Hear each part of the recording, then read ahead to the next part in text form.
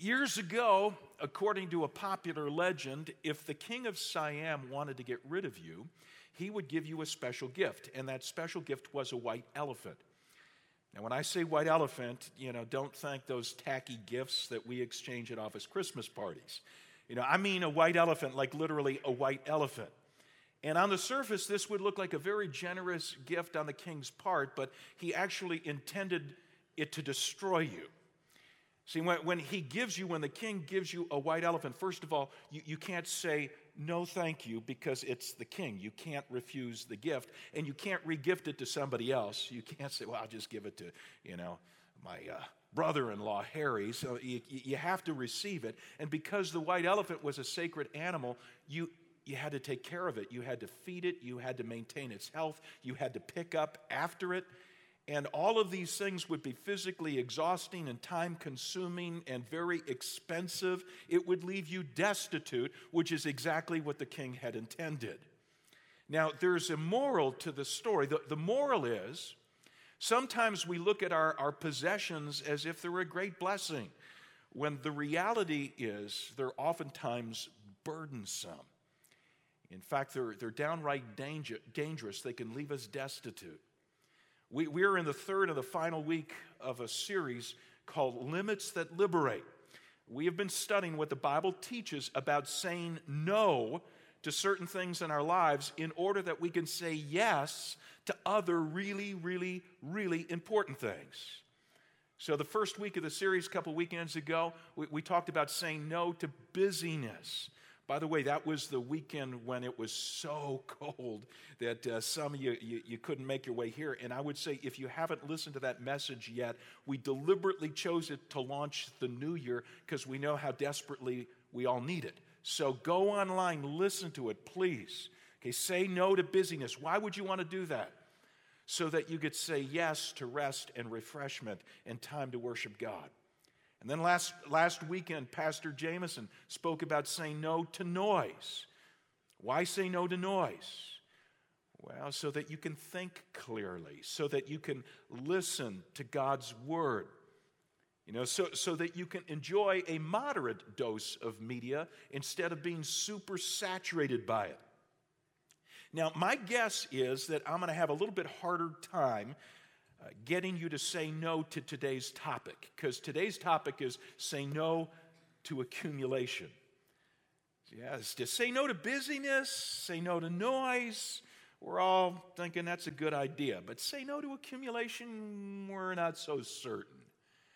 If I told you I've got a magic wand here today, and I could wave this wand over you, and I could get rid of some of the busyness in your life, some of the noise in your life, most of you would say, wave away. Yeah, thank you very much.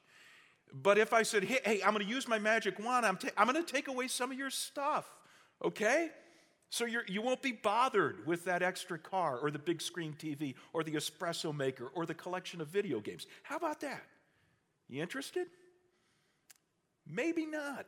Maybe not. So my challenge today is to help us all see the dangerous downside of everything we can accumulate, that it can be as burdensome as a white elephant, because only then will we be eager to say no to accumulation. Our scripture today is Exodus chapter 16. So I want you to take your Bible out and turn to the second book of the Bible, chapter 16. And I'm going to read a story to you here. Get the outline from your program out as well. This is a really practical series, and God has told us He doesn't want us to be just hearers of His word. He wants us to be doers. So if you come and you hear and you don't do anything with it, God's shaking His head. Come on, that's not why I brought you here. So jot down what you think God wants you to do as a result of what you hear today, okay? So background for this story, Exodus 16. God's people have just been delivered from 430 years of slavery in Egypt, and they're on their way across the desert to the Promised Land. You would think that they would be elated. They'd be jumping up and down. No longer slaves, and we're headed to this real estate that God has in store for us. Life is good. But instead, every step of the way, they're complaining. They're grumbling. I used to do construction with a guy years ago. Did construction with a guy whose favorite phrase when we came across whiners, he would say, that guy would whine if you hung him with a new rope. I always like that. I've used it a lot since. Some people are like, they will whine about every stinking thing. And that's the group described here in Exodus 16. Now, specifically, they were whining because they didn't have enough food. They wanted food, and they wanted it now. And God amazingly, graciously decides to overlook their ingratitude, overlook their surliness, and provide food for them. Now, I'm going to read a chunk of a story. Then we're going to draw 3 lessons from it. How to say no to accumulation. Pick it up at verse 11, Exodus 16. The Lord said to Moses, I've heard the grumbling of the Israelites. Tell them, at twilight you will eat meat, and in the morning you'll be filled with bread, and then you'll know that I am the Lord your God. That evening, quail came and covered the camp. In the morning, there was a layer of dew around the camp, and when the dew was gone, thin flakes like frost on the ground appeared on the desert floor. Frosted flakes. Just a thought. When the Israelites saw it, they said to each other, what is it? For they didn't know what it was. Moses said to them, it's the bread the Lord has given you to eat. This is what the Lord has commanded. Everyone's to gather as much as they need. Take an omer for each person you have in your tent. The Israelites did as they were told. Some gathered much, some gathered little. And when they measured it by the omer, the one who gathered much didn't have too much. The one who gathered little didn't have too little. Everyone had gathered just as much as they needed. And then Moses said to them, now, no one is to keep any of it until morning. However, some of them paid no attention to Moses. They kept part of it until morning, but it was full of maggots and began to smell. So Moses was angry with them. Each morning, everyone gathered as much as they needed, and when the sun grew hot, it melted away. On the 6th day, they gathered twice as much, 2 omers for each person, and the leaders of the community came and reported this to Moses. He said to them, well, this is what the Lord commanded. Tomorrow is to be a day of Sabbath rest, a holy Sabbath to the Lord. So bake what you want to bake, boil what you want to boil, save whatever's left, and keep it till morning. So they saved it until morning as Moses commanded, and it didn't stink or get maggots in it. Eat it today, Moses said, because today is a Sabbath to the Lord. You will not find any of it on the ground today. 6 days you're to gather it, but on the 7th day, the Sabbath, there will not be any. Nevertheless, some of the people went out on the Sabbath day to gather it, but they found none. Then the Lord said to Moses, how long will you refuse to keep my commands and my instructions? Bear in mind that the Lord has given you the Sabbath. That's why on the 6th day he gives you bread for 2 days. Everyone is to stay where they are. On the 7th day, no one is to go out. And so the people rested on the 7th day. 3 lessons about saying no to accumulation. And we're going to start at the end of the story. As I said to you earlier, unless we understand the dangers associated with accumulating too much stuff, we're not going to want to do it. So that's where we're going to begin. If you got an outline, here's the first lesson. Beware of the dangers of having too much. Okay, beware of the dangers of having too much. Let me give you 3 such dangers right from the story. Danger number 1, rot sets in. Rot sets in. Now, how did that happen in Exodus 16? Well, let me recap it for you. Okay, God's people complain they don't have enough food, so God sends them quail every evening, sends them this flaky, bread-like substance in the morning. They walk out of their tent, and there it is. Now, this flaky bread-like substance, they see it, and they ask the question, what is it? And that becomes the name for the flaky bread-like substance, because in Hebrew, what is it is manna. So they walk out and they say, manna, what is it? Well, let's call it that, manna. It's a good thing to keep in mind when you get something put on your dinner table that you don't recognize. Just say, manna. And then you'll probably get slugged if they know what you've just asked, all right? Now, I don't want you to think this is distasteful, this manna. It's not like stale crackers. In fact, elsewhere in Scripture, manna is described as the food of angels. And as Scripture says, it tastes like wafers made with honey. So think baklava without the calories, okay? That's what we're talking about. And the people loved it.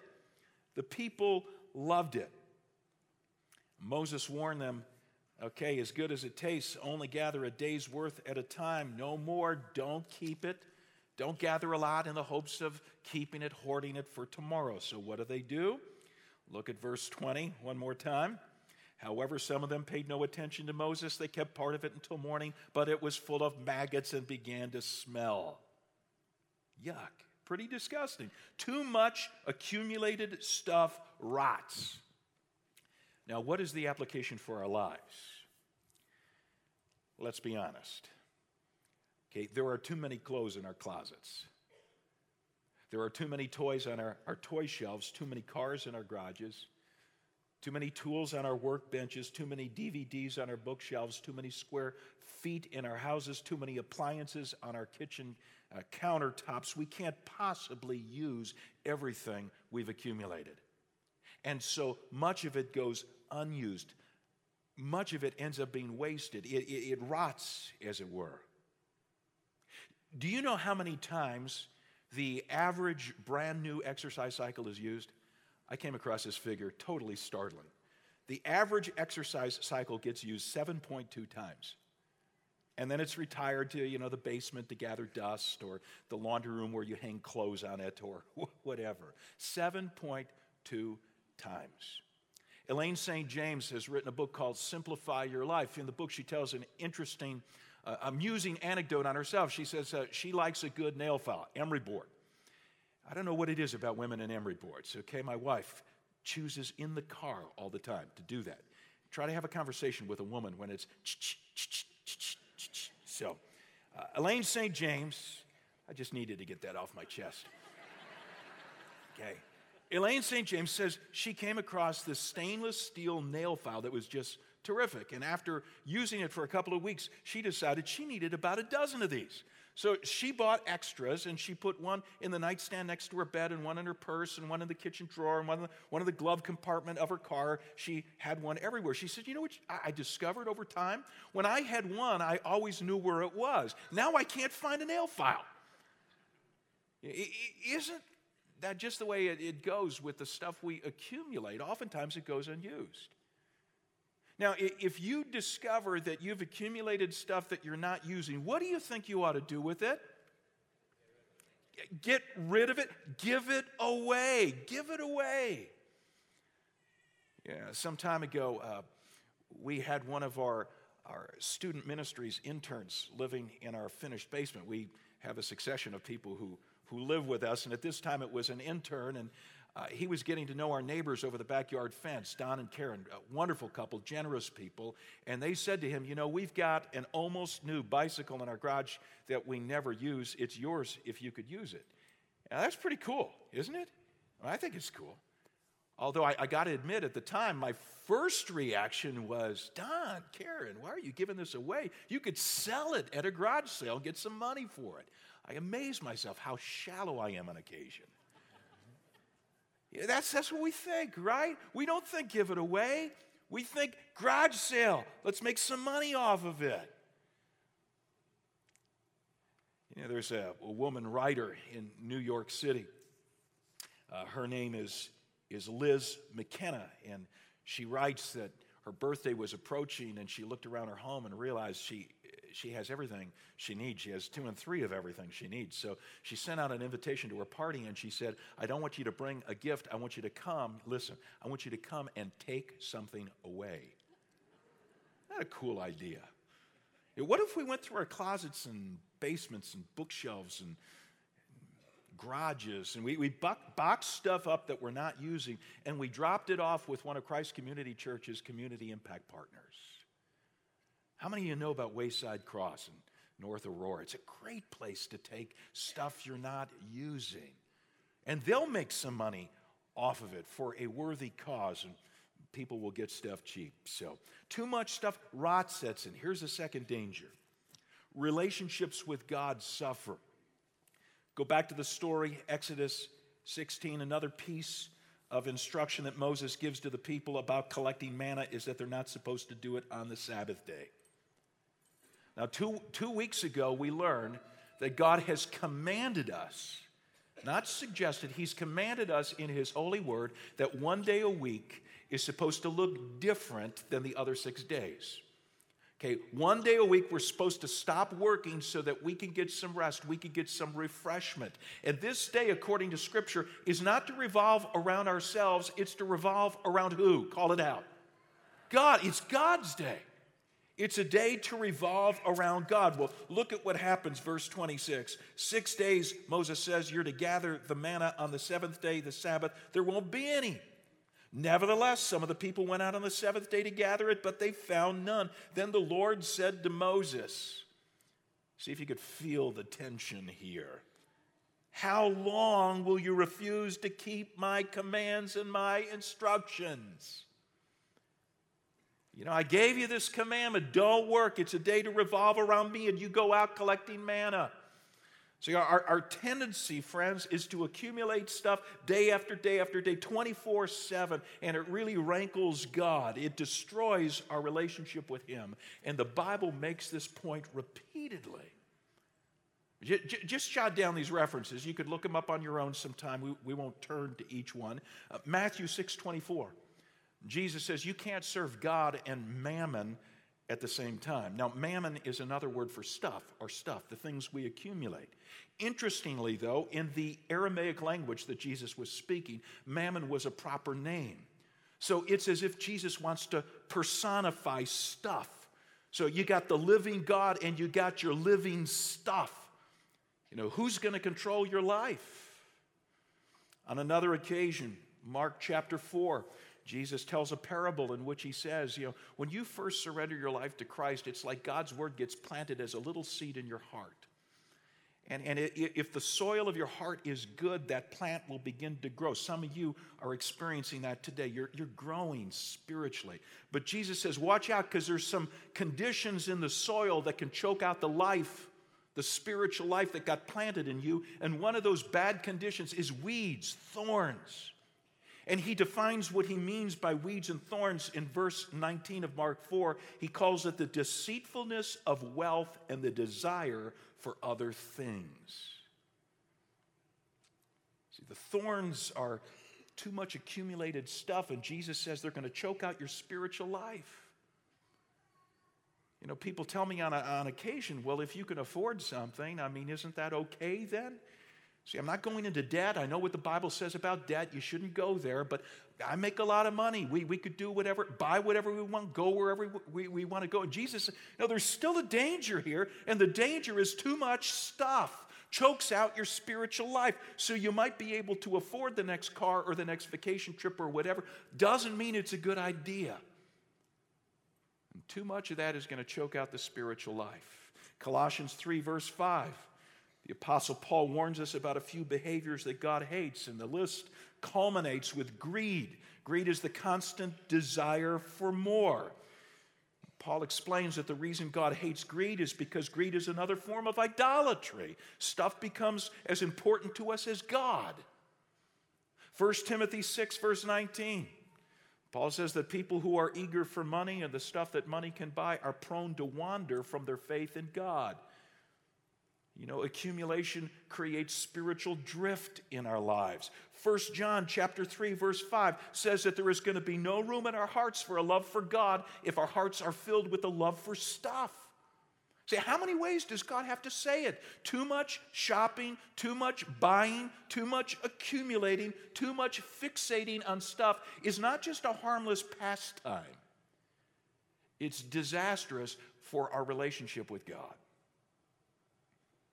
And I got to tell you, I cringe every time I hear people talk about their possessions, something new they just bought, as if, it's a blessing, it's God's blessing. Because in the back of my mind, I'm thinking, well, maybe it is. Maybe in your case, in this instance, it is. But I happen to know from what Scripture teaches, sometimes those things are not blessings. Sometimes they're thorns that are choking out our spiritual life. They're dangers to be avoided.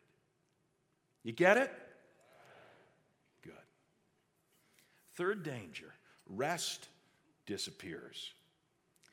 After God scolds the people for manna collecting on the Sabbath day, and go back to Exodus 16, look at verse 29 again. They go back to what they were supposed to be doing on that day. And to verse 30, what was that? What did they do? Call it out. They rested. That's what they were supposed to do. They were supposed to be resting. The accumulating of stuff will exhaust us. For starters, we'll get exhausted just in the choosing of more stuff, right? I mean, you go into Jewel these days, there are 177 kinds of salad dressing. Did you know that? You know, go buy a box of cereal. Not only a bazillion kinds of cereal. Take one kind, Chex. I like Chex. But you're going to buy rice Chex, you're going to buy wheat Chex, you're going to buy cinnamon Chex, apple Chex, you know, honey nut Chex. What kind of Chex are you going to buy? Or you want to get some electronic gear. You want a new cell phone. You want a pad, so you go to Best Buy or you go to the Apple store. How many options are you going to be presented with? You go into Starbucks for a cup of coffee.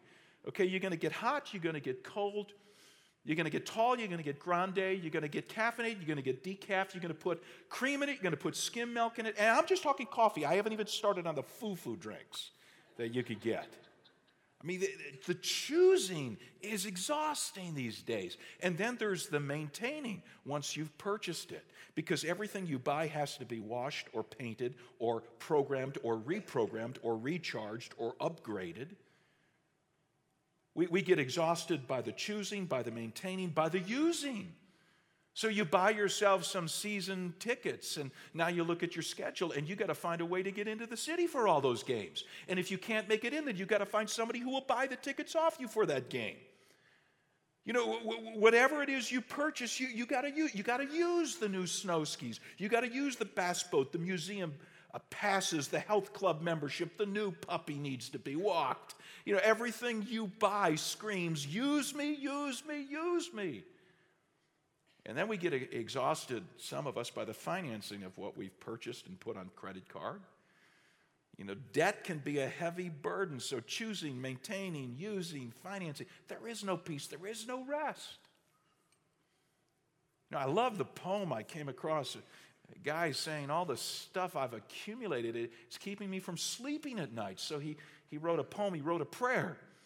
Now I lay me down to sleep, I pray my Cuisinart to keep. I pray my stocks are on the rise and that my analyst is wise, that all the wine I sip is white and that my hot tub's watertight, that racquetball won't get too tough, that all my sushi's fresh enough. I pray my cell phone battery works, that my career won't lose its perks, my microwave won't radiate, my condo won't depreciate. I pray my health club doesn't close and that my money market grows. If I go broke before I wake, I pray my Volvo they won't take.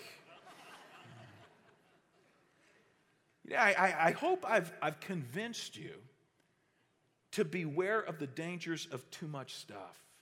Because rot sets in, because a relationship with God suffers, because rest disappears. And now if you're ready to say no to accumulation, oh, I get it, dangerous. I got 2 more lessons from Exodus 16. So here's the second lesson. Honor the source of everything you have. Honor the source of everything you have. When the people grumble for more food, it's God who provides them with quail and manna. It's God who provides them.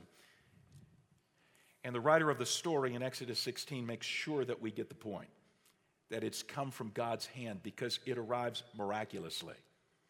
Okay, the quail drops out of the sky and all they got to do is go out and pick it up. They walk out of their tent in the morning, and the manna is there on the ground with the morning dew. So amazing. It's God. It's a God thing. In fact, look at verse 15. Let me read it to you again.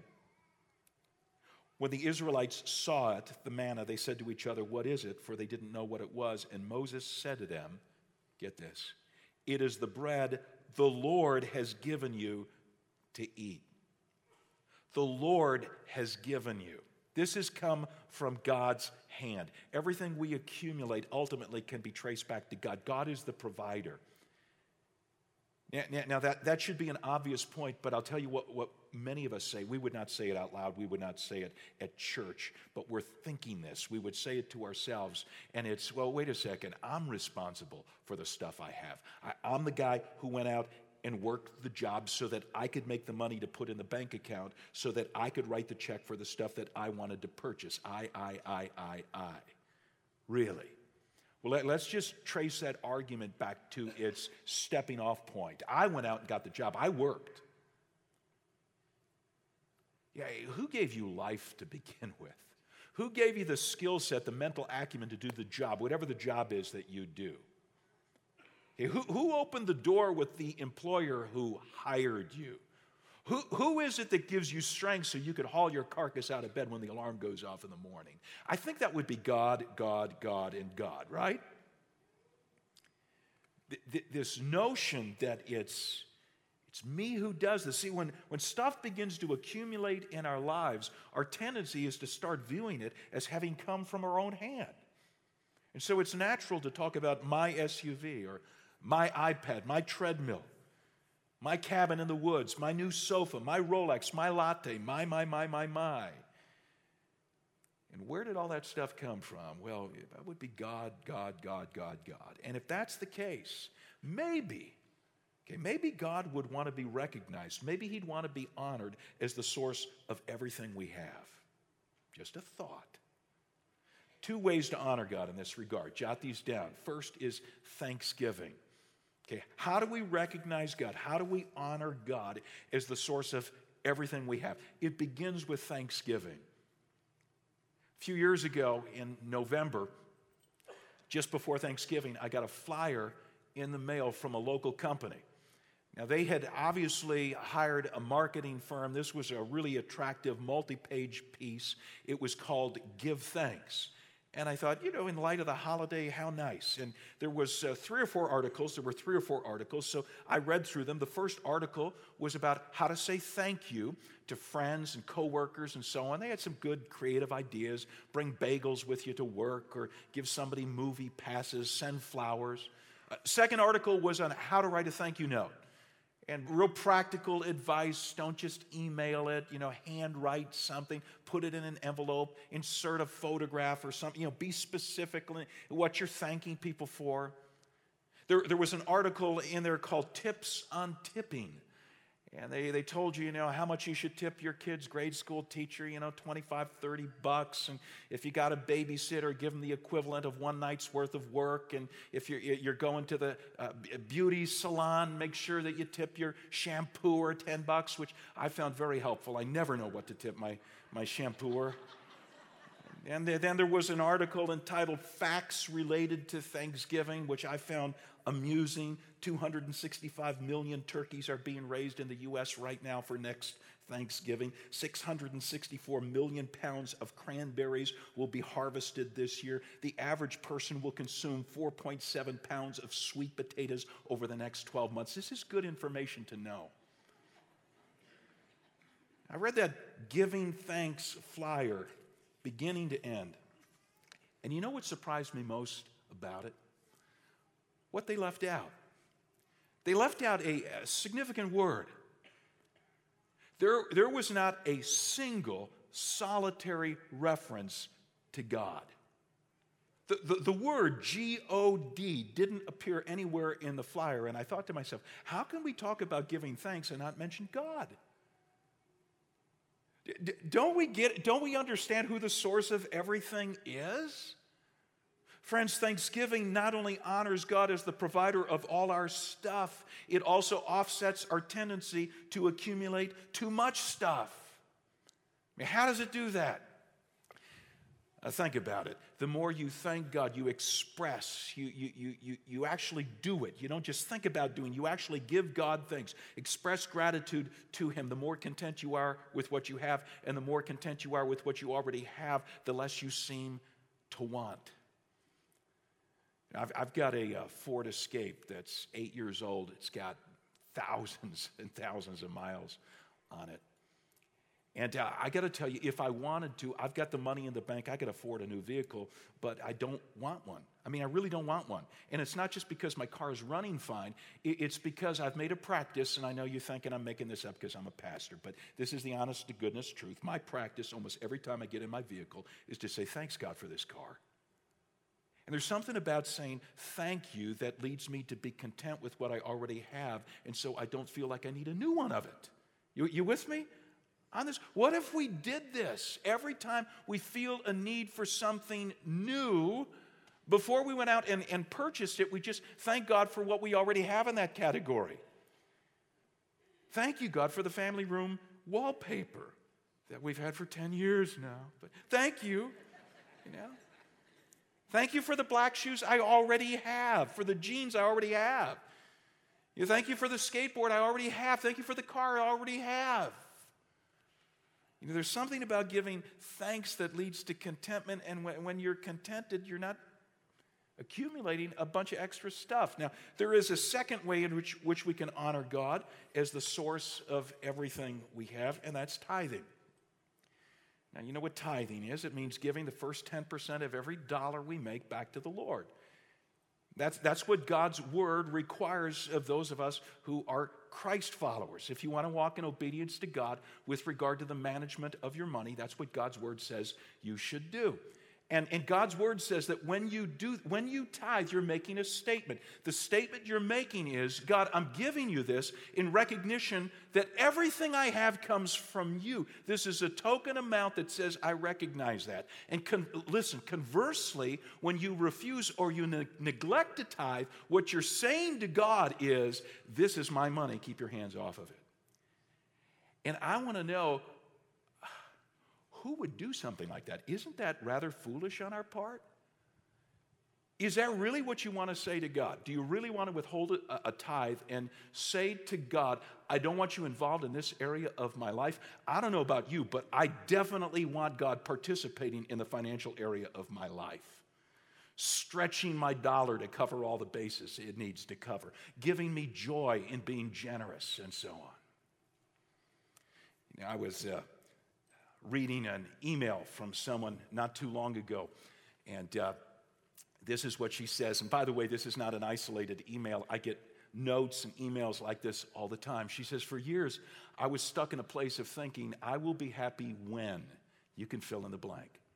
I thought I would be happy when I left my former job, but I wasn't. I thought I would be happy when my children were no longer infants and screaming all the time, but I wasn't. I thought I would be happy when financially we were in a better place, but I wasn't. There was that void I couldn't fill. And then she tells me how coming to this conclusion and hearing a sermon on tithing at Christ Community Church, she and her husband decided to venture into it. And she concludes her email, taking the tithing challenge meant giving up control of my money, which in turn helped me give up control elsewhere in my life. I started serving and focusing on what God wanted for my life, not what I wanted for my life. Now get the last line. And happiness started creeping back in. Happiness, joy comes when you recognize God as the source of everything you have, and tithing is one of the ways you do it. Got to tell you about something really wild that happened the last time I was in West Africa visiting our international impact partner there. Some of you know Shadanke Johnson. I love that guy. Some of you have gone to Sierra Leone on a Go Team trip with our church, or you've heard Shadanke preach on this platform from time to time. So I'm in Bo, Sierra Leone, where his ministry is located, and I go to a church service one night. Now, we arrive a little bit late. The sun has set. It's dark out, but it's still in the high 80s outside. And you step into the church, and there are 1,000+ people, wall to wall, packed, jam-packed into the church, and it's got to be over 100 degrees in there. But they're all on their feet, and they're worshiping, and the place is humming. And all of a sudden, the worship leader shouts out, "Time for the blessing!" And everybody shouts back, "Offering!" And I'm thinking, did I hear that right? Time for the blessing, offering. And the band cranks up a worship song, and row by row, people leave their seat. They dance down the center aisle, and they put their offering in an offering plate up front. And I'm thinking, we got to do this sometime. Actually, Eric Hansen, our international impact director, he bumps me because he knows I, had not exchanged any money. And so he gives me some African currency, and he says, you'll want this. And sure enough, I did want it because I wanted to dance down the center aisle and put mine in, which I did. So don't worry, we're not going to do this every week. A couple times a month only. How much joy, how much happiness there is when we recognize that the source of the blessing, it's time for the blessing. It's time to honor God who's given us everything we have. We bring our tithes and our offerings back to Him. Honoring God as the source of everything by thanksgiving and tithing, it'll break the stranglehold that accumulation has on our lives. It's good to talk about it in this context. So no one misunderstands. No one says, yeah, it's church, and they're trying to, crank up money for the budget. And now we're talking about breaking the stranglehold that accumulation has in your life by learning how to be a giver. That's what we're talking about. Third, here's the third lesson from Exodus 16. Distinguish between your wants, your needs and your wants. Distinguish between your needs and your wants. Go back to Exodus 16 one last time. Let me reread verses 16 to 18 to you. I'm going to put emphasis on a word that's repeated here. And when you hear me put the emphasis there, if you got your Bible, you circle it or underline it, okay? This is what the Lord has commanded. Everyone is to gather as much as they need. Take an omer for each person you have in your tent. The Israelites did as they were told. Some gathered much, some little. When they measured it by the omer, one who gathered much didn't have too much. One who gathered little didn't have too little. Everyone had gathered just as much as they needed. What's the word? Needed. And it leads us to ask ourselves the question, do we understand the difference between our needs and our wants? Because we will never be prompted to say no to accumulation until we've learned to distinguish between these two categories. There are needs and there are wants. I got to warn you of something here. The whole goal of advertisers, when you're watching those NFL playoff games this afternoon, the whole goal of advertisers, the whole goal of retailers, of service providers, is to confuse those two categories in our minds. They want us to think that our wants are actually needs. I need this. So we end up with too much stuff.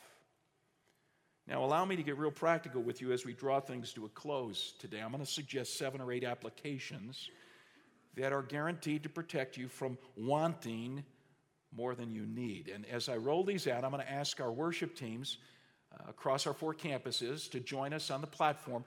When I'm done with these 7 or 8 tips here, it's going to be real practical stuff. We're going to sing a song as we collect our day's offering. How appropriate at the end of a message like today. You won't have to dance down the aisles. So if you're not a good dancer, don't worry, all right? But we're going to sing a worship song and collect our gifts. But here are some tips. And before I give them to you, let me remind you, the principles in God's word we best not neglect, ignore, push against. Because, they don't change. This is God's holy word. These are his commands. However, the applications I give you from time to time, when I say, hey, this is a good way to put it into practice, these are just my ideas. If you think that they stink, come up with your own. Okay? If you don't think these are good ideas, the principle is you've got to learn to distinguish between your needs and your wants. That's a biblical principle. Can't ignore that.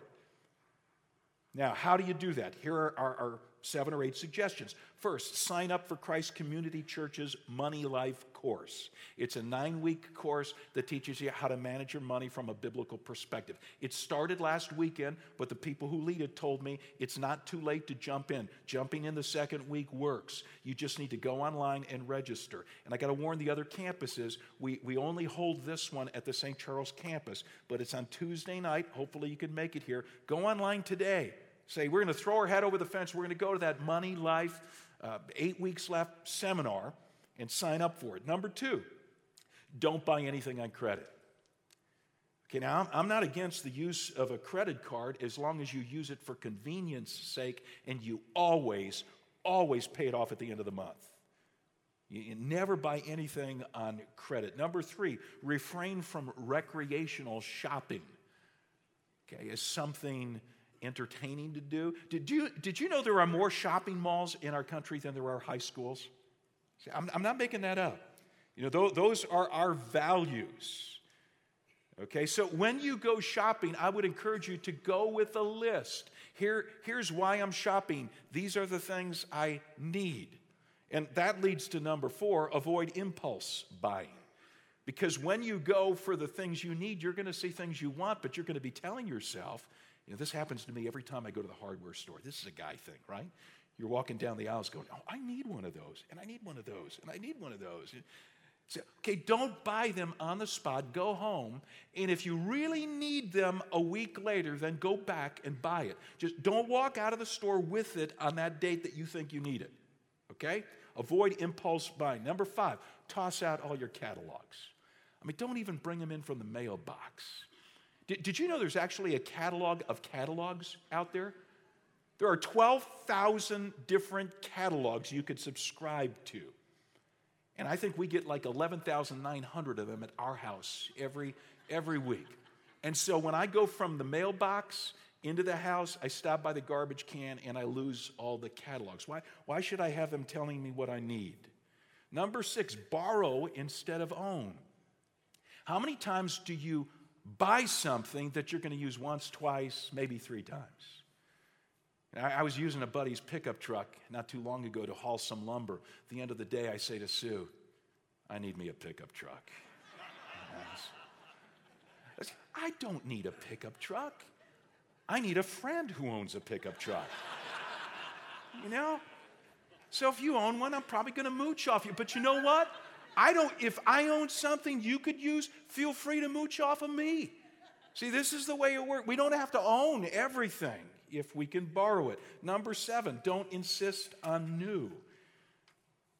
You know, boy, with vehicles, this is a big deal. When I bought that Ford Escape, I bought it with 30,000 miles on it. That is not a lot of mileage, but the amount of dollars it knocked off the price just to buy something with a year or two's worth of mileage on it, amazing. A lot of stuff that you could buy used. Now, number 8, when you're buying a want, this is my last one, but follow this carefully. When you're buying a want, calculate the difference between that want and your genuine need, and then give away an equal amount to the Lord's work. Okay, you say, well, what does this mean? It's like this. You need a piano. Your kids are going to take piano lessons. They can't take piano lessons without a piano. You need a piano. So you go out shopping for your simple, basic, upright piano. But you see this baby grand, and you're thinking, wouldn't that look sweet in the living room? So go ahead, buy the baby grand for your living room, but subtract the difference between the baby grand and your basic upright piano and give an equal amount to the Lord's work. It will slow you down in your spending if you'll practice that. You know, you're going to go on vacation. It's 10 hours away. It's a drive. It's a day's drive. I'm not talking about going to the West Coast, but something you could do in a leisurely drive. And you say, we don't want to drive. We'd rather fly. Okay, calculate the difference between what it's going to cost to fly and what it's going to cost to drive, and give the difference an equal amount to the Lord's work. I'm not talking about making that part of your tithe. I'm saying over and above what you tithe, give away the difference between your wants and your needs. Okay, this is a big deal. This is liberating stuff we've been looking at today. You're not going to want to apply the tips I just gave you unless, number 1, you understand the dangers of having too much. Lesson number 1. Say, well, I don't want the dangers. I don't want my relationship with God to suffer. I don't want stuff to rot in my life. I don't want to be exhausted instead of rested. You got to understand the dangers, or you're not going to want to apply what we've learned today. And then secondly, you got to really want to honor God as the provider of everything you have. Then you'll